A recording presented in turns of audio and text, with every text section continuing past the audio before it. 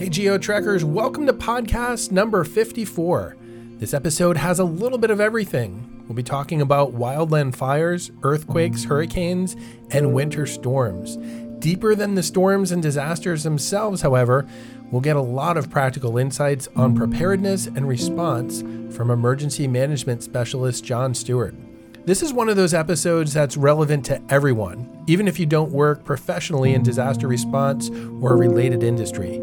All of us are threatened by extreme weather and natural disasters at some point, and the perspective shared in this podcast will help us all become better prepared. A little bit about the podcast. GeoTrek investigates the impact of extreme weather and natural disasters on individuals and communities. Our goal is to help you improve your decision-making, risk assessment, and communication related to extreme events, so you can take action to make yourself, your family, and your community more resilient. If you're a fan of the podcast, you can help us stay on the air by subscribing on your favorite podcast platform. Your subscription helps us mark professional progress, which helps us make more partnerships moving forward and ensures many more episodes of the GeoTrek podcast in the future. Okay, well, let's jump into this episode with Jon Stewart. In addition to his decades of professional experience, I think you'll really enjoy his sense of humor and quick wit. Now for a deeper introduction of this week's guest. Jon Stewart has worked in emergency management and homeland security for over 24 years, working closely with local, state, and federal clients. As a former state-level chief of preparedness, he knows that there are no pre-scripted answers to emergency management and believes in providing customized solutions to all his clients. Within the private sector, he has a strong track record of acquiring new clients and growing business with existing clients. He has provided direct emergency management support to over 200 different counties and cities in over 30 states, Washington, D.C., and the U.S. Virgin Islands. Jon, so great to have you on the GeoTrek podcast. Absolutely. So do we need to address the elephant in the room that folks tuned in and they saw Jon Stewart and I'm not the guy on TV? Let's start there. I like that for a starting point. So explain this. I mean, for 30-ish years, I've gotten the Jon Stewart jokes ever since he first appeared on, and for folks who don't know, he first appeared on MTV back when they actually showed music videos. And it's been since, so it's a blessing and a curse. And I've just come to accept that people see my name. Sometimes they get confused. I'm not going to lie. It got me dinner reservations in Los Angeles earlier this year. Nice. Cha-ching, ching. Hey, rock it while you can, right? When we arrived, the hostess was very confused when I said, no, I'm Jon Stewart. I just made a reservation. You could see the disappointment in her face when she's like, oh. She's like, oh, I was thinking someone else. But hey, you got the reservations. And we got a very nice table. Nice. Hey, it can work out. So have there been times where maybe on paper or someone, I mean, there's an example where someone thought you were the other Jon Stewart. Have there been other times like that? Twitter. Okay. Early days of Twitter, and I'm not on Twitter anymore, but the early days of Twitter, I got follows, I got some direct messages from other celebrities. And I would message them back and be like, hey, I appreciate it. It's the wrong guy. And you should have seen that by the photo associated with the account, but it's cool. But thank you. Man, that's pretty interesting. So my name is Hal Needham, and there's actually a famous stuntman by the same name. He used to do a lot of work with Burt Reynolds. In fact, I think there was a movie Once Upon a Time in Hollywood. The guy that Brad Pitt played was Hal Needham, as far as I understand. And this guy did a lot of the stunts in the 80s, 90s, like Smokey and the Bandit, all these different movies. So when I did my first hurricane film with PBS, they actually put on the IMDb database, there were like all these action movies from like the 70s and 80s. Then there's this 15-year gap, and then there's like Killer Typhoon. So for like 3 weeks, it looked like I was this famous Hollywood guy that turned into hurricane science. So I had my little window of popularity, and then they realized, wait, this is a different guy. He's only done one. He hasn't done 300 movies. So I had my moment of fame as well, but it was short-lived. So Jon, you're doing a lot of work, prolific work as well, with a lot in emergency management, working with a lot of counties, a lot of states, a lot of municipalities. Could you walk us through, how you got into that work as far as a career and, explain your path to us? Very non-traditional. And I tell this when I mentor a lot of kind of the next generation. So I have a very relevant degree to emergency management. By trade, I'm an archaeologist. Obviously didn't know anything about emergency management. And so I actually was a DoD analyst, and this was back in 1999. Wow. And a friend of mine said, hey, we're doing this thing. It's called an exercise. You should come to it. And I said, okay. And I went to it, and this was in preparation for Y2K. Yeah. And I sat there and I did it, and I turned to him and I was like, so let me get this straight. People can do this type of thing for a living? And he's like, yeah. And I'm like, okay, how do I do it? How do I start to do this? Because I love this. And so it was there. And I went from that to supporting, at that point, it was the president's Y2K Command Center. So 99 to 2000, for those who weren't around or don't remember, Y2K was supposed to be this big event, and it wasn't. And it was a lot of how this career works, through relationships, through meeting people at that led me to my next job. And then really 9/11 happened, and the industry kind of exploded after that, in terms of, opportunities. So it was not a very direct path, but back in, the late 90s, 2000s, there wasn't necessarily a big emergency management field. What did you love about it? Was it the fact that it's so applicable? Was it the fact that you really enjoy kind of planning and thinking ahead? I mean, what about it really made you interested? So this is funny. My wife cringes sometimes when I tell this, but it's cool now because it's popular. So I grew up playing Dungeons and Dragons. And it's cool now. It's okay. But back then it was not so cool. And when I grew up playing it, being the dungeon master, creating an entire world, keeping it in my head, and moving the pieces, the players around to accomplish objectives, it's a very similar thing to a large scale exercise. You create an entire world in your head, and you want the people in the EOC or in the field to accomplish certain objectives. And how do you help navigate and move that? So one, it was very familiar. Two, it was just something I loved and enjoyed, being able to see those pieces move and execute, and having to adapt as they did different things. So it was one, a familiarity of something I always enjoyed as a kid, and then kind of two, realizing, hey, you can make a profession out of this. Yeah, and there's almost this fantasy. Sometimes you're almost having to visualize things that haven't existed yet, but then there's this strategic piece too, like, oh, if this thing happens that we haven't seen before, then how do all the pieces play out, right? So, 100%. And I remember hardship tour, I had to do a tsunami exercise for the U.S. Virgin Islands. So I know hardship, I had to go to the Caribbean to do work. I got paid for it. Yeah, I get it.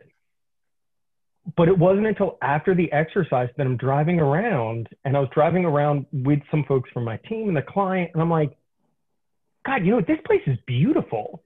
And they're like, you've been down here once a month for 6 months. How do you not realize that? I was like, oh, no, for 6 months, as we drive around, I'm visualizing water inundation, buildings collapsed. I'm visualizing the destruction that will take place due to a tsunami so that I can map it out for the exercise. Now that that's done, I don't have to visualize that. I can actually see, these places for what they are. So yes, I mean, there's part of that of needing, it's the fantasy, it's the visualization to make it as realistic as possible for the people who are playing in it. It's almost like you were, from the time that you got on the ground, you were kind of living in this other world of what could happen.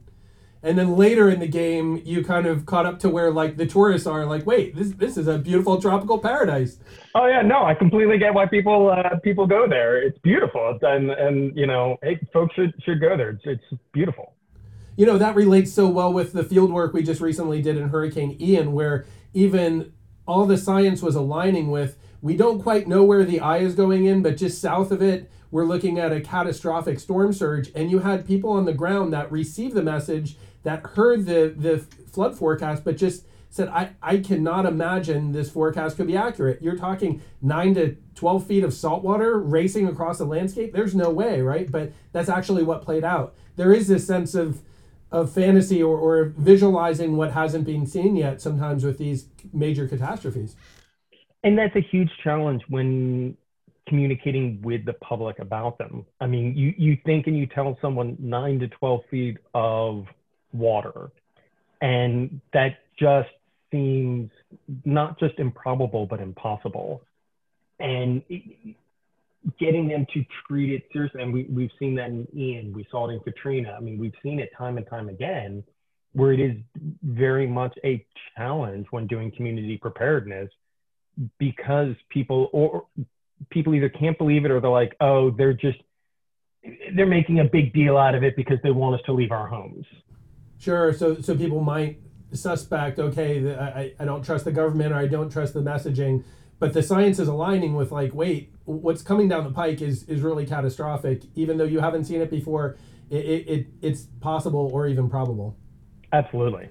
Yeah, really interesting stuff. And then, so that's a really interesting example of you going to the Virgin Islands. I know you've gone a lot of places. You've worked with a lot of entities, whether it's federal government, state government, territories, local municipalities, counties, parishes.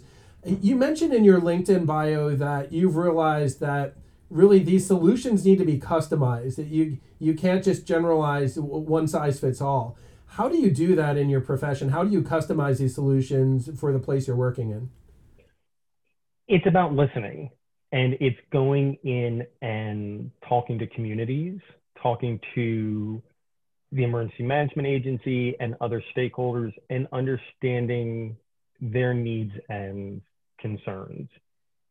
And I also talk about, when sometimes I present, you have emergency operation plans, and we've all, when it comes to plans, even trainings and exercise, we've all begged, borrowed, and stolen from one another in this industry. But that's not sufficient. It's not knowing where, especially when it comes to response, where a community is going to gather in times of disaster. An old mentor of mine, when I was with the District of Columbia, told me, if we know the little bodegas, the little grocery stores, the churches, the community centers, that day in and day out, the communities know, hey, that's where we're going to go in time of disaster. Well, that's where we need to send our resources to help them get ready before, during, and after a disaster at the same time. You're not going to know that by looking at a map. You're not going to know that by necessarily reading a plan. Again, it's within emergency management. Again, it's a theme I tell folks, and I tell my teams, it's the relationships. You've got to get out there and talk to people and have those interactions and get them to tell you what their community is like, so you can help solve their problems. If you go in and just, and again, part of it is, I'm from DC. I tell folks, I go in places and they're like, oh, someone from DC, federal government, FEMA, this and that, they're just going to tell us what we need to know. I very often diffuse them from the start. I'm like, yes, I'm from DC. I can't help it. That's where I grew up. But at the same time, I'm also going to tell you right now, I don't know your community. And it's sometimes that bare honesty of, help me help you. I don't know. So tell me, teach me so that I can help you. And sometimes you have to have that vulnerability to admit, I don't know. Yeah, and I think that builds a lot of trust, right? When you come in and say, hey, you're the expert because you're the local here, or, like you said, getting to know the local landscape before the disaster even hits. I think when you can come in with a teachable perspective like that and deferring, you're going to get so far, right? Because you're not coming in as the expert in a sense, although you have a tremendous amount of expertise and a tremendous amount of knowledge of where to get resources. Still, it sounds like you're really wanting to build those relationships and network locally. It is. And then it's helping them say, in small community in Florida, hey, we worked with another community in Iowa and they had a similar problem. Here's how they solved it. Not saying it's a one-to-one, not saying that's the solution, Sure. But saying, hey, it's drawing upon those national lessons learned that we can all learn from one another. And that's one of the advantages of being a consultant is I get to go into a lot of different communities and help them and draw those lessons learned, out from them. John, you've been at this for a long time. I'm curious for your perspective through time. Like, How has emergency management changed now compared to, say, 1 or 2 decades ago? It has. And when you look at, I talked about Y2K and pre 9/11, it was a very different industry. I mean, first of all, we tended to call it domestic preparedness, or, I mean, there were different kind of catchwords that went with it. And when I told people what I did, they're like, you do, we don't even understand what you do. They hadn't even heard of that back in the day. No, I mean, they really hadn't. And 9/11 happened, and we definitely had a shift. And that's where we saw a lot of the grants that states and counties and cities use. I mean, that's where UASC came from. That's where the National Homeland Security Grant Program came from post 9/11. And, we saw this influx of money, and some of it spent well, some of it spent not so well, and that kind of continued on. But there was very much the focus on terrorism and human caused hazards. Fast forward, then we got to Katrina. And again, we saw this huge shift post Katrina. Sure. More focus on natural hazards and things like, at first it was global warming and climate change, and some of those things started to come up. And I would say post Katrina, there's kind of been that kind of level setting between natural hazards and human caused. We obviously saw some different, whether they be, disasters or even things, active shooter became a prominent thing that a lot of jurisdictions looked at. So a lot of it has been hazard driven. I think the next big event in our industry was COVID. What we're going to look like coming out of COVID, I don't know yet. I mean, we saw some huge shifts. We saw things like virtual and hybrid training come about, where you don't have folks dedicating a week to sit in a classroom and be lectured at. We saw a shift to online training because training had to continue on, but we couldn't all gather in a room. We saw a shift to virtual exercises, especially when it came to things like tabletop exercises, where folks realized we just needed to be talking. We didn't necessarily need to be around a table. We also began to see a shift in how we do planning, and realizing that I'm pretty confident saying pretty much every jurisdiction in America, if you were an employee of that jurisdiction, you became a responder during COVID because it was an all hands on deck perspective, and realizing how many of our folks can be force multipliers. I was in a branch during COVID, and we had people anywhere from our Department of Energy and Environment who did field assessments to look at invasive plants, who became situation unit leaders. We had people who worked in, public schools who, became dispatchers and worked in operations section. Why?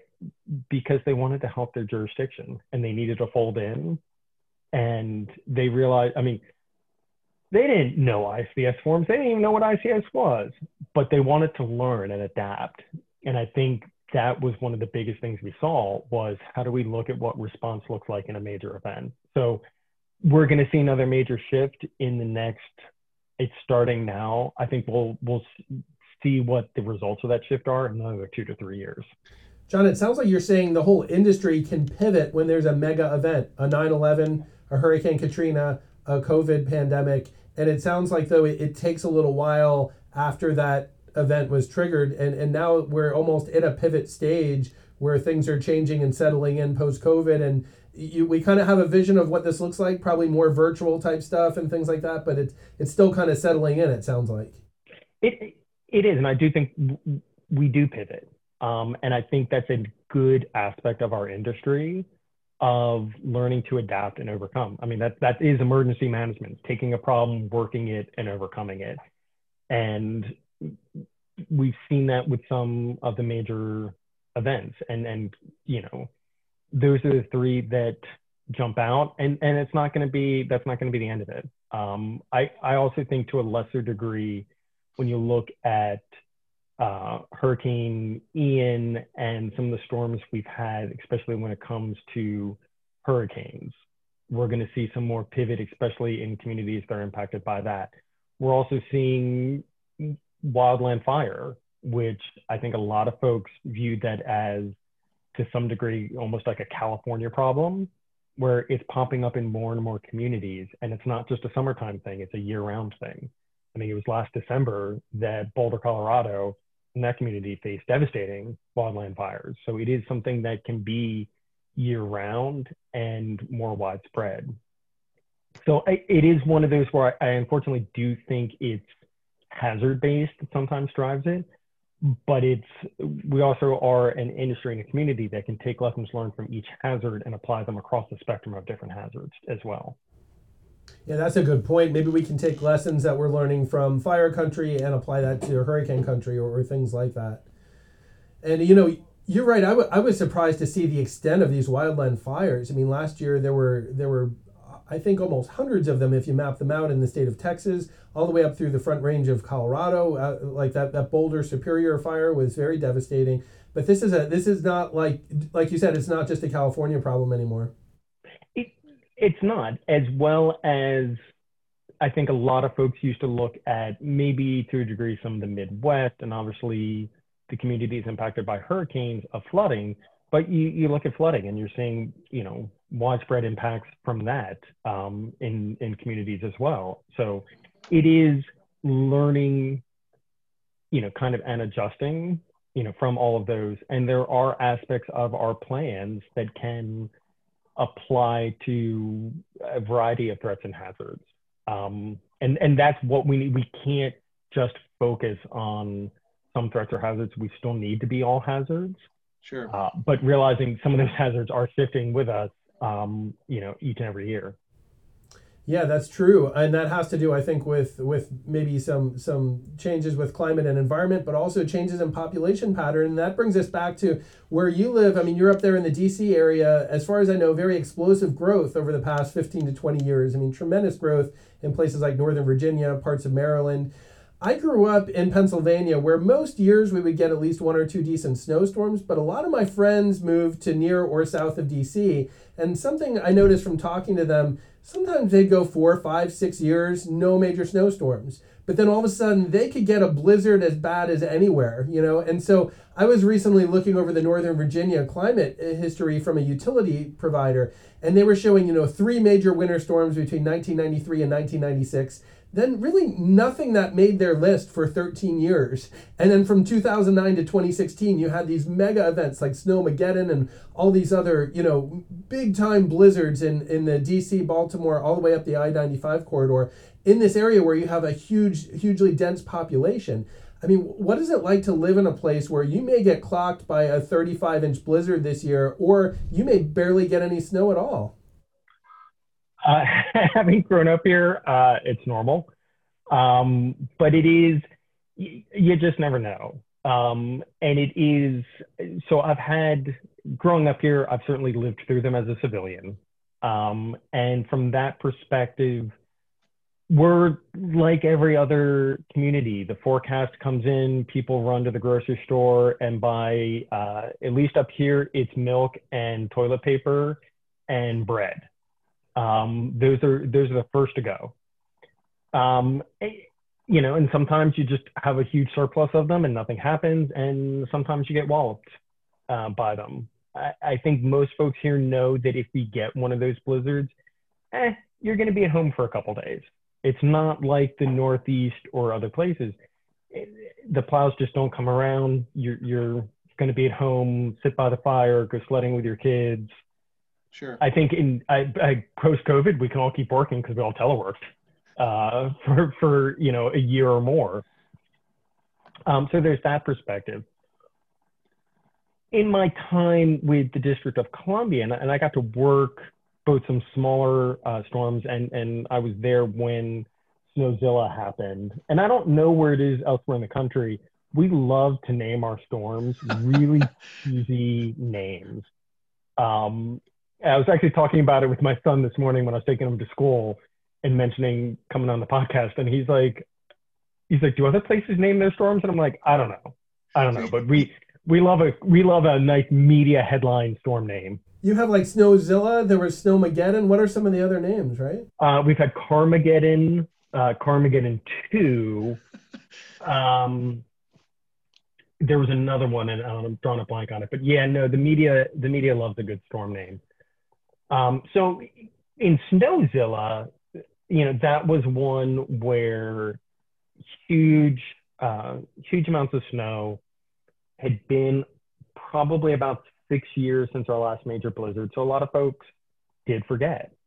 But it was one where schools were shut down for about a week, and people complained about the length of time it took to plow roads. But one of the biggest problems was there was so much snow, at least in the district, not all of our snowplows were rated to move that amount of snow. Oh, it was so deep that some of the snowplows couldn't even really move that much snow. No. So, I mean, that was some of the delays, is because it doesn't make sense for us to have on the regular plows that can move that much snow. It's not something that we regularly get impacted by. But how large spread the storm was, it took us a while to get those resources in. So those are ones where I think for the most part, folks get that. It's some of the smaller ones that I want to say trip us up more. And I mentioned Carmageddon, and then we have Carmageddon 2. And those are really storms that happen at rush hour. And that's where a storm in the evening rush hour that's going to start 3-ish o'clock, maybe 4-ish o'clock, that's what's going to trip at least us up as a region more, because everyone's on the road. Everyone wants to go home, and you get the mixture of traffic, whether or not the roads were treated, lots of snow, people not used to driving in snow necessarily. I don't know how it is in other parts of the country. At least up here, folks love to abandon their vehicle.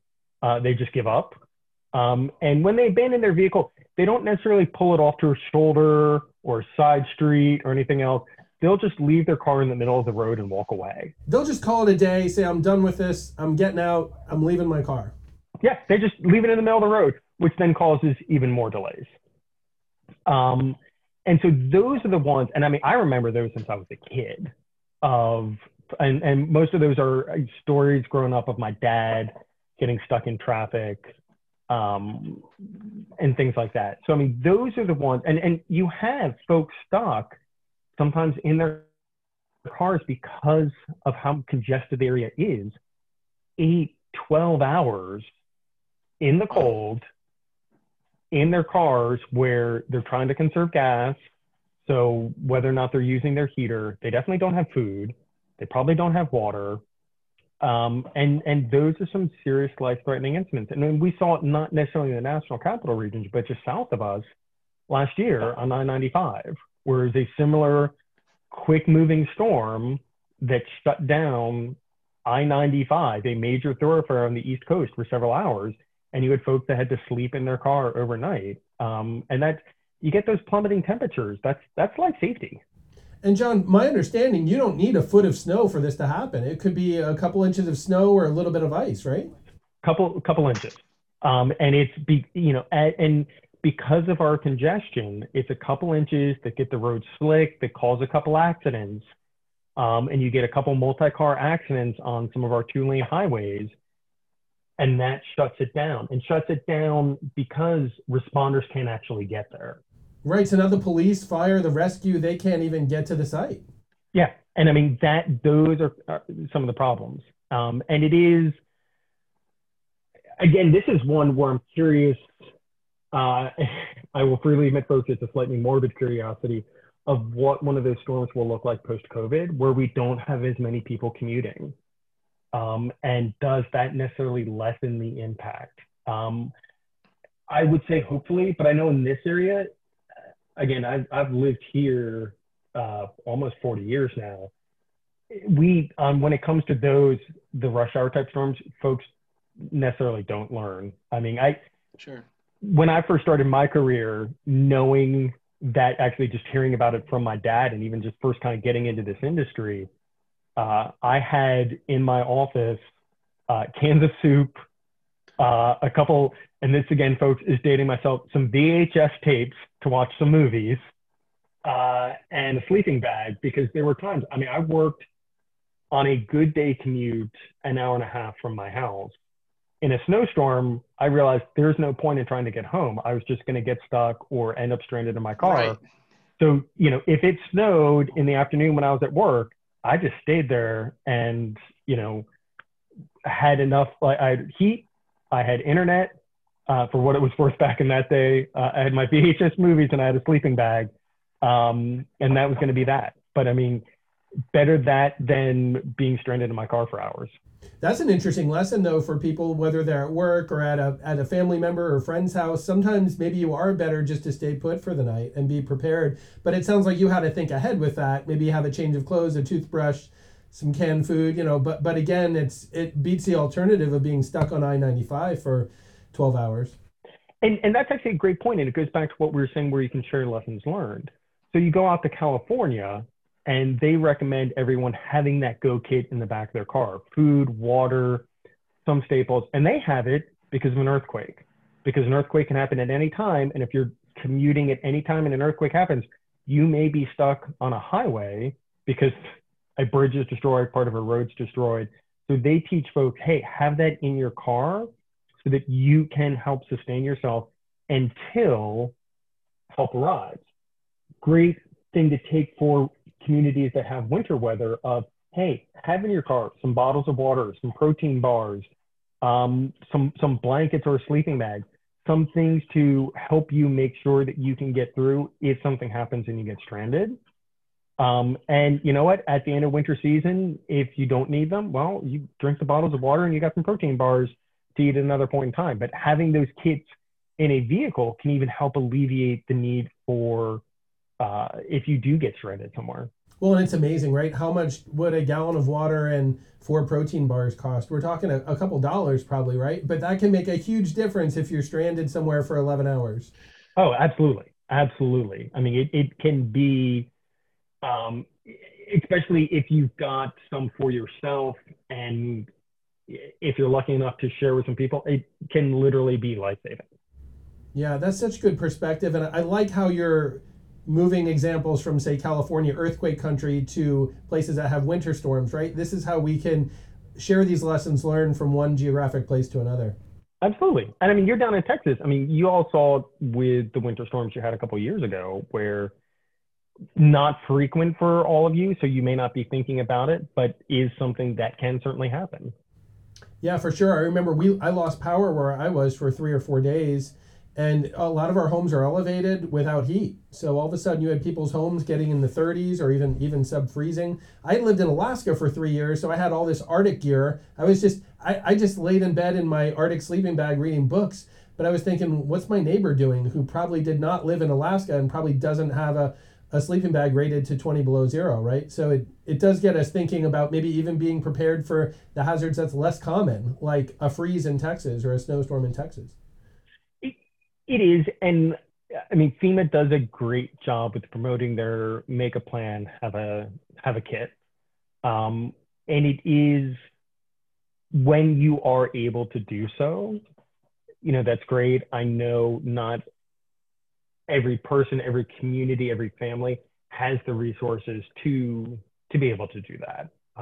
In DC, we had a lot of food insecure communities where they couldn't have 3 days of food because, stockpiled in case of a disaster because they didn't have 24 hours worth of food on a good day.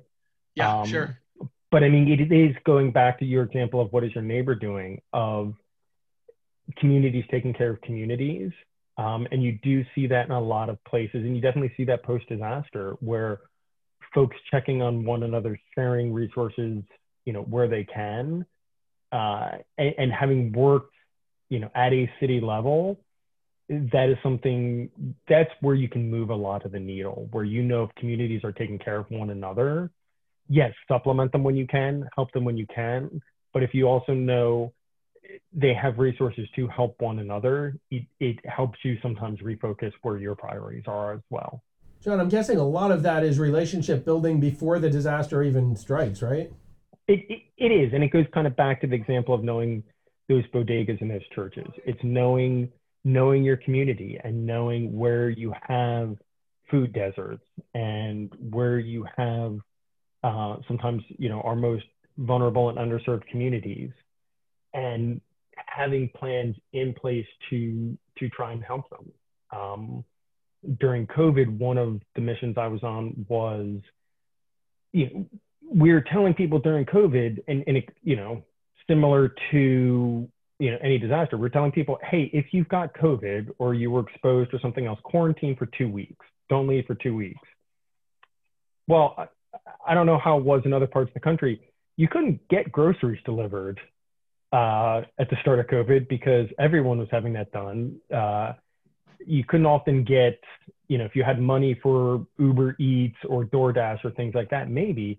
But some folks telling them, hey, quarantine for 2 weeks, how are they going to get food? Sure, how are they going to? So we set up a program where folks could fill out a survey or call. For us, it was 411 and say, I'm quarantined, I need food assistance. And we would deliver them a box of shelf-stable food for 2 weeks. Now, it wasn't great food. You had rice, you had some beans, you had, some other canned goods. You were not making some gourmet meals out of it, but you had food for 2 weeks. And we did that. And for those that couldn't cook, we made, other options available for them. But again, it's knowing the community and forecasting what those needs are, so that, because we knew if we told people, hey, quarantine for 2 weeks, but you're not going to have food, you're not going to have groceries, you're not going to have anything else, they're not going to do it. They're going to leave. I see. So you have to be aware of what their life looks like. Like, wait, that's easy for us to say quarantine for 2 weeks, but they're going to be going hungry after 4 days. Exactly. And so, that's in any type of disaster, it's balancing what that, and again, it goes back to the, have 72 hours, worth of food. Okay, well, that's great if folks can do that. So we also knew in some of our communities, we needed to set up pods. We needed to bring food to the people and say, in those communities, we know we said this, we know you can't, we're going to help provide you food because we know the grocery stores are closed, or in COVID, you can't get out and things like that. But it's knowing, hey, send it to that community. Maybe we don't need to send it to some of the more affluent communities because they can probably are a little bit more self-sufficient and have the resources. So it is, as you said, it's the relationships and knowing your communities and knowing the needs of those on the blue sky and the gray sky days. Yeah, I really like that. And it shows some things that we can do before a disaster even hits to kind of prepare. And then you're giving a lot of great examples here that I think can apply to whether it's a pandemic, a public health crisis, or say a natural disaster as well. Yeah, and we've seen that in all of the disasters where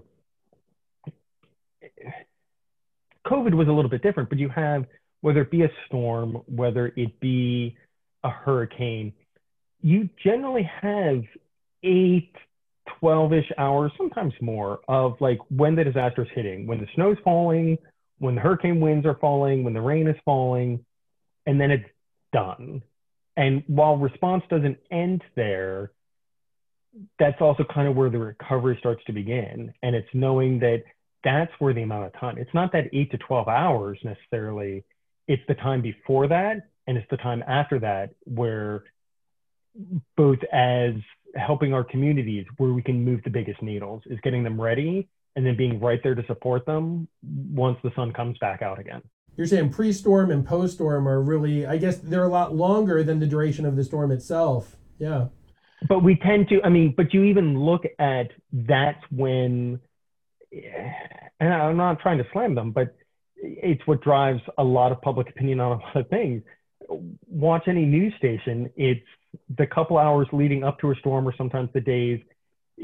You've got always like the National Weather Service people that are, standing out there with the wind gusting during a hurricane, or standing in knee-deep snow during a snowstorm. And that's what a lot of focus gets put on. But most folks can hunker down for that short term. It's getting them ready before the storm hits for those days, weeks, months afterwards. So you get the storm chaser with his or her hair blowing around in the eye, near the eye of the storm and all this stuff. That gets a lot of the viral and then the spread online. But then it's the maybe 2 weeks after that where people are living without power and utilities. That may be a lot more of a hardship for people than those 6 hours of strong winds, right? It absolutely is. And we'll see, just because of the season we're in, I've no doubt we'll start to see the media will come back and have stories, whether it's Kentucky, Louisiana, Colorado, Florida, probably even still some in Texas, of folks that because of a disaster, they still might not be in a home or their homes destroyed or some of the hardships because we're coming into Thanksgiving and Christmas and those drive stories. But yeah, no, there are still folks that are weeks, months after a disaster that their lives turned upside down, and they are getting the support that whether it be private sector, the state, the city, FEMA, they're providing as much support and assistance as they can. But individuals that have faced a disaster, it can be years for them to recover and get back into sometimes a permanent housing solution, and not be living in a trailer or in a shelter or something else. But that's, unfortunately, storms pass and our attention span shifts, but it doesn't change for those who are on the ground. Yeah, John, you're spot on about that. It really is the long duration. And for some people, they can't even imagine a life where they can't come back to their home for a week or two, or where it takes them months to years to kind of get their community to recover. And that's where the great work that you and others in emergency management, that you've seen the timeline, you've seen this from one community to another. I think you can come alongside these communities and help. I think part of it's aligning people with reality, and sometimes it's a harsh reality. Oh, I thought my life was going to be turned upside down for a week, and you're telling me this might be months to even longer. It sounds like there is that unfortunate alignment with reality, and the new reality is sometimes a hard pill to swallow, I think, for folks. It is, and it's always going to be an ongoing effort, and it kind of goes back to what we were talking about at the start with hurricanes and storm surge and things like that. We need, in a lot of ways, to help people understand that reality. And it's part education, it's part giving them the resources to understand that.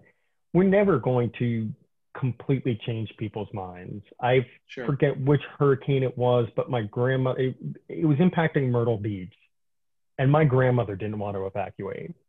And I'm activated in an EOC. My parents are calling me because my dad's mom won't leave Myrtle Beach. And I'm like telling them, I'm like, guys, I'm in an active response myself. Like I can't help grandma here. Yeah. But I mean, even like me calling her and like trying to convince her, and she's like, nope, we're going to be fine. And you can sometimes give people all the information, even from a loved one, from a trusted source, and they're going to turn a blind eye. That doesn't say we shouldn't try. Sure. But it's also the reality of, we're not going to get everyone, but the more people we can get prepared and realize this new reality, the better off, not just in emergency management, but communities are going to be. John, is some of the complacency just that the most severe storms, the most catastrophic storms, they can almost be completely outside of people's frame of reference, right? Like what is about to happen, they've never seen or imagined this, right? It's not just a little worse than the worst thing they've seen. It's light years worse than the worst thing. Is that part of it? Just that what's about to happen in some of these worst cases is completely outside their frame of reference, perhaps? It is. And Hurricane Ian is a great example. Florida is no stranger to hurricanes. It's been a while since they've gotten hit by a hurricane, but a lot of folks there know what it's like to live through a hurricane. They heard some of the forecasts, they heard some of the information, and they said, I've lived through this, I've lived, through that.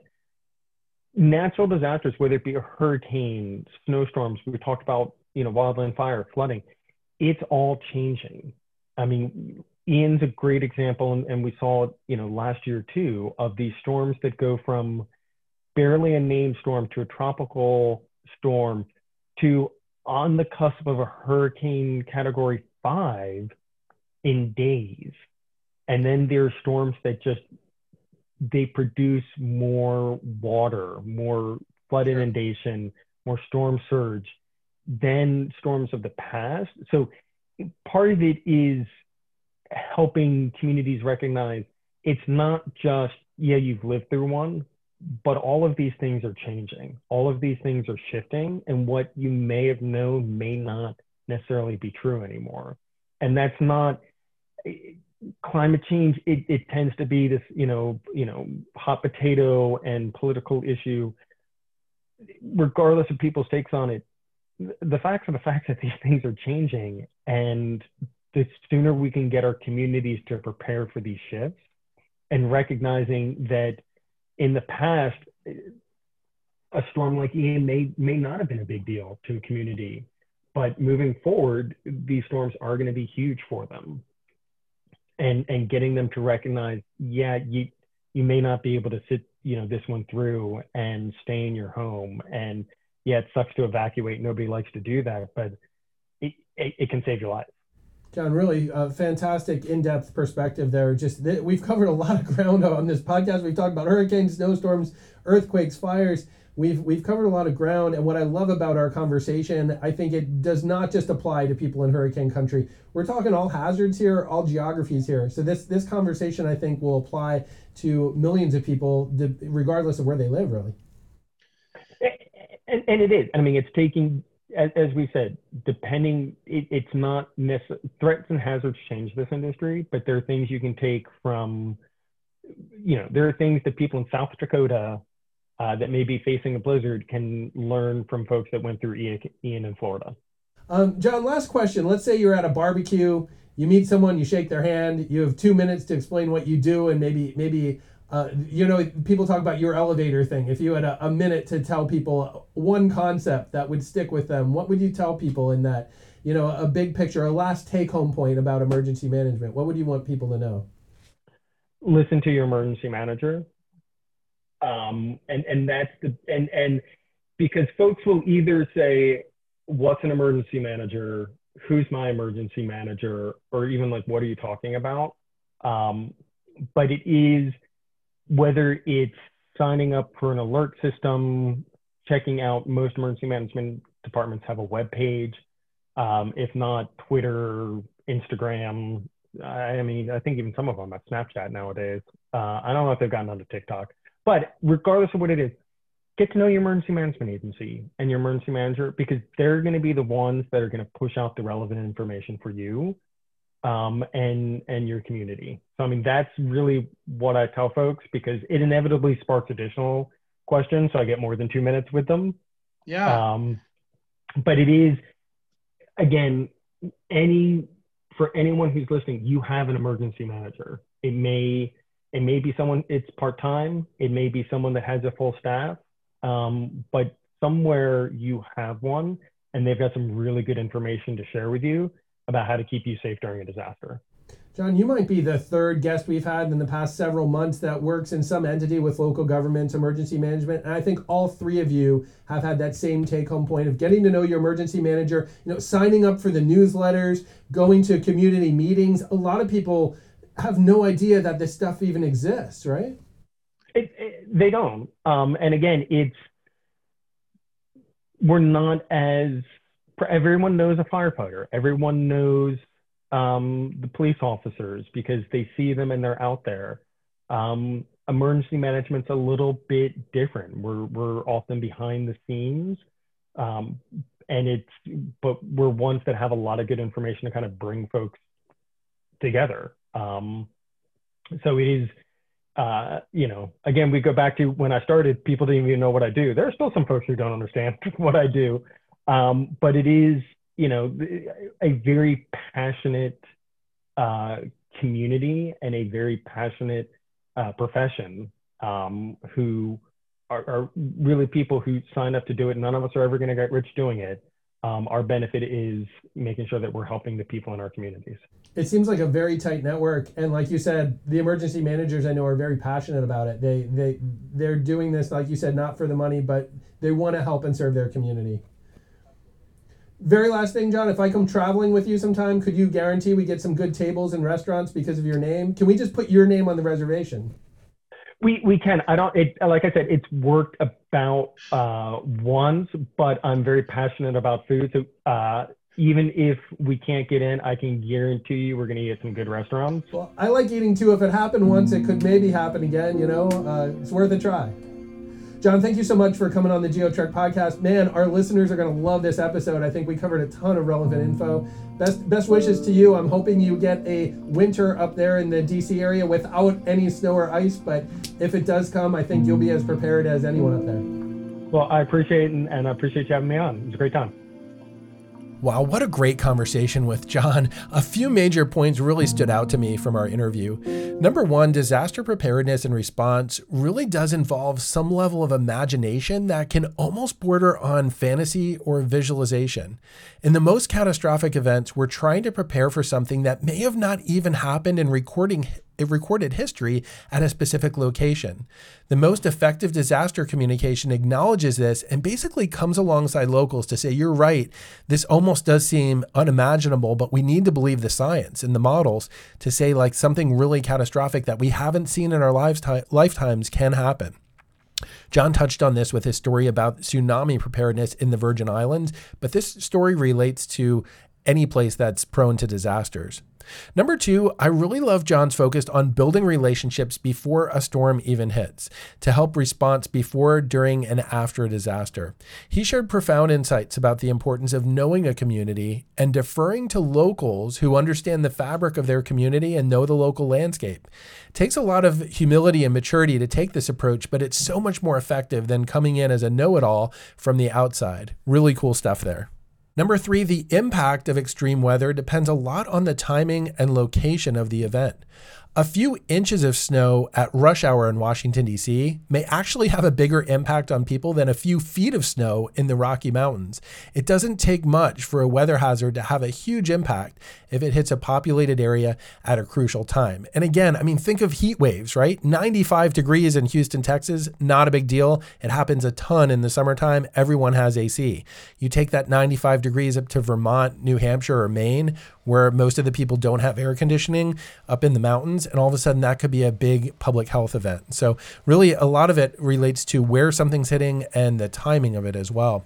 Number four, I love the perspective of having a survival kit in your car or overnight supplies in your office. Every year, motorists get stranded in some city in severe winter weather. Having water, snacks, and a blanket in your car could actually save your life. And if it's possible, staying in your office or in the home of a friend or family member could help you avoid getting in a disaster altogether. But some of this response takes planning, like having a toothbrush, blanket, change of clothes at a strategic place. So we really have to think ahead. But I like what John was saying there. Sometimes he'll just have a blanket, cans of soup, a VHS tape, and a sleeping bag at his workplace, so he can avoid just getting out, not getting out on those icy roads if there's going to be a traffic hazard up there in Washington, D.C. Number five, finally, I thought John's perspective was interesting that pre and post-storm response can have the biggest impact on people in disasters. The media often focuses on those 6 to 12 hours when heavy snow is falling or hurricane winds are blowing, but it's the days before and the days after the event that can have the biggest difference in helping people prepare and recover. So a lot of great insights there. John, there's a lot to think about in this episode, and I think it's really timely for us because we're actually transitioning now from hurricane season to the start of winter weather. And so we've covered all these things, really a large range of talking about hazards, disasters, and preparedness that will relate to anyone. So thank you so much for taking time to come on this podcast and share your wisdom with us. A huge thanks to Brandy Mai, podcast guest number 50, and her friend Tim Riker, who corresponded with me from his travels in Bavaria, Germany to set up this interview with Jon Stewart. I'm hoping to get John and Tim together on a future episode of the GeoTrek podcast. As always, special thanks to our GeoTrek production and marketing team for making all the magic happen behind the scenes. So thank you to Senneth Baker, Ashley Anderson, Jeremiah Long, Christopher Cook, and Amy Wilkins. I'm Dr. Hal. Stay safe, stay prepared, and I'll catch you on the next episode of the GeoTrek podcast.